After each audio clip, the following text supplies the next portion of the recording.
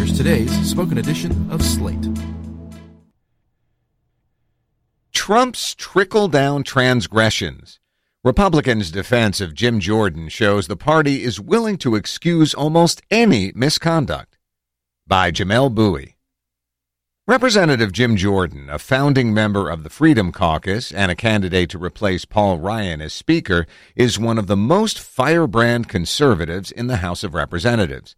But Jordan himself is now under fire after multiple men accused him of turning a blind eye to sexual abuse when he was assistant coach of the Ohio State University wrestling team from 1986 to 1994. In April, according to NBC News, the university began an investigation into Richard Strauss, who worked as a doctor for the team from the mid-'70s until the late '90s, overlapping with Jordan's tenure as a wrestler and coach. After former Olympics gymnastics Dr. Larry Nassar was convicted of sexual assault earlier this year, several former wrestlers at Ohio State came forward with accusations about Strauss, alleging decades of sexual assault with more than 1,000 victims. One of those victims, Mike DeSabato, says Jordan was aware of the abuse. Jordan denied the allegations, telling Fox News that, quote, "I never saw, never heard of, never was told about any type of abuse. If I had been, I would have dealt with it." At least 5 former wrestlers have disputed Jordan's claim of ignorance. The preponderance of evidence against Jordan might have forced him from power in a different era of the Republican Party. But since the election of Donald Trump, Republicans and conservatives have doubled down in support of those who are accused of such crimes, lending aid and cover to embattled allies. They've closed ranks and turned to conspiracy theories in the face of overwhelming evidence, only jettisoning members who were previously out of favor or whose acts are so bad as to be completely indefensible. Some of this is the same partisanship that buoyed Bill Clinton in the 1990s, when Democrats rallied behind the president in the face of scandal and allegations of sexual misconduct. But while Democrats have come to grapple with and reevaluate that decision, taking an almost zero-tolerance approach to any accusations of sexual misconduct and going so far as to remove a popular sitting senator in a possible swing state, Republicans have done the opposite, raising the bar for what constitutes misconduct to absurd heights. Having elected a president known for bragging about sexual assault, Republicans are now fully committed to reflexively defending almost any accusation of misconduct, no matter how egregious those allegations. But it's how Republicans are responding to accusations of assault that illustrates their devotion to white male authority, with Trump as an unbridled, unapologetic avatar. Conservatives defending Jordan are treating the accusations against him as either meaningless or evidence of a sprawling conspiracy against the Ohio congressman. Jim Jordan is under attack with false accusations because he threatens the elite, wrote Ginny Thomas, wife of Supreme Court Justice Clarence Thomas, on her Facebook page. Former Senator Jim DeMint wrote that Jordan isn't being accused, he's being railroaded. In Congress, Jordan's colleagues are similarly supportive. "I know Jim, and Jim has said this is a complete fabrication, and that's good enough for me," said a spokesman for Representative Andy Biggs. "I'm all in for Jim." And, of course, President Trump has personally defended the congressman. "Jim Jordan is one of the most outstanding people I've met since I've been in Washington. I believe him 100%, no question in my mind." Conservatives aren't just willing to look the other way on looking the other way. Even outright misconduct comes in for defense.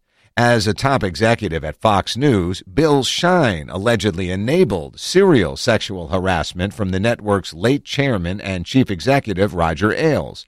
Shine was named in lawsuits from multiple Fox contributors, accusing him of covering up harassment and retaliating for reporting abuse. Despite those allegations, Shine remains in good enough standing with Republicans to have received a job in the White House as chief communications director. In a related controversy, Shine's wife, Darla Shine, is under scrutiny for writing racist messages on Twitter. Conservative commentators like Eric Erickson say this is unfair. Elsewhere in the White House, senior staffer Rob Porter served for a year before media coverage and public outrage forced him out of the administration in February. Porter stood accused of domestic abuse, with both ex-wives alleging physical assault. And while White House counsel Don McGahn and Chief of Staff John Kelly reportedly knew of the allegations, neither thought they were enough to remove Porter from government service. The most sordid scandal in recent memory came in Missouri, where now former Governor Eric Greitens stood accused of sexual assault and blackmail, in addition to assorted campaign finance violations. Greitens allegedly blindfolded and restrained a woman in his home, taking pictures of her as blackmail and slapping her. Indicted in a criminal invasion of privacy case, Greitens portrayed the scandal as a simple case of marital infidelity. National Republicans, including supporters like Vice President Mike Pence and endorsers like the Republican Governors Association, remained silent even after the details became known and Greitens was indicted on criminal charges. It was only pressure from local Republicans, many of whom had opposed Greitens' candidacy and had little to lose from his ouster, that forced his resignation. Texas Representative Blake Farenthold was already mired in scandal when he left office after spending $84,000 in taxpayer funds to settle a sexual harassment lawsuit. And while Republican leaders pushed Farenthold to resign, he also resided in a deep red district, winning his 2016 re-election race with a 23-point margin over his opponent. The party's aggressive defense of Roy Moore in Alabama last year showed its willingness to excuse even misbehavior and assault against minors when it might cost them an important seat. The Washington Post reported that Moore had allegedly initiated sexual contact with a 14-year-old girl while working as a 32-year-old prosecutor in the state in the 1970s, and his accuser, Lee Korfman, said he groped her and placed her hands on his genitals. Alabama Republicans were unmoved. "It was 40 years ago," said Marion County GOP Chairman David Hall. "I really don't see the relevance of it. He was 32. She was supposedly 14. She's not saying that anything happened other than they kissed." Mobile County GOP Chairman John Skipper said it was, quote, "a typical Democrat ploy to discredit Judge Moore, a sincere, honest, trustworthy individual." Washington Republicans weren't defensive, but they weren't rushing to break ties either. Instead, they took a wait-and-see attitude to the controversy, telling reporters that, if true, Moore should step aside. As coverage of Moore's predatory behavior subsided, those same Republicans resumed their support for his candidacy, with Trump rallying to Moore's defense. The Republican strategy of dismissing even the most credible allegations and imagining the most far-fetched conspiracies has, of course, trickled down from Trump himself. In the wake of a recording where Trump bragged about kissing and groping women without their consent, more than a dozen women accused the GOP presidential nominee of sexual assault, and an initial backlash from Republican leaders. House Speaker Paul Ryan said he was sickened, while former Utah Representative Jason Chaffetz rescinded his endorsement, gave way to tacit acceptance from Republican lawmakers, conservative activists, and rank-and-file voters. Trump's defense at the time presaged a playbook that has been used by Jordan, Greitens, and others. "It's a total setup," he said at a campaign rally in 2016. Now, suddenly, after many, many years, phony accusers come out less than a month before one of the most important elections in the history of our country, and I don't know who they are. Republicans' acceptance of the president's misconduct has shown where the party truly stands on the question of personal morality. Trump remains accused of sexual assault, as well as payments to cover up a relationship with an adult film actress, and conservatives are unmoved. "We kind of gave him, all right, you get a mulligan, you get a do-over here," said Tony Perkins of the Family Research Council, an evangelical activist group. An easy answer for all of this is that polarization and hyperpartisanship defines American life in the current era, and morality is an afterthought. Movement conservatism in particular is a closed system in a way that has no real parallel in American politics.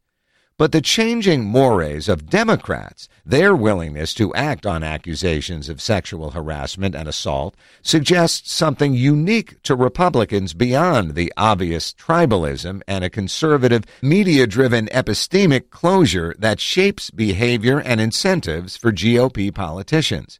As with so much else about the party in 2018, it's personified by Donald Trump.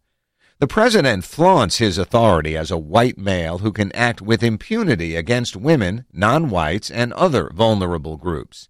He's conformed his government and key institutions like the Supreme Court to the image of that authority, giving its keepers an opportunity to reshape the country along those lines. The modern Republican Party has always represented this authority in one form or another, but Trump has reshaped it around his impulses and appetites, claiming the mantle of traditional masculine leadership while dismissing its responsibilities and obligations and pardoning those who break the law in pursuit of exercising that authority. The response to Jordan, Greitens, and Moore has shown how far that's trickled down to the party at large, shaping how everyone, from rank-and-file voters to politicians themselves, react to allegations and accusations around sexual misconduct. Party elites are essentially indifferent to these allegations, willing to tolerate behavior that, in other contexts, would be a scandal of national consequence. This view boils down to a simple belief long expressed in this country but now on the upswing, that white men of means and power should be able to act as they please.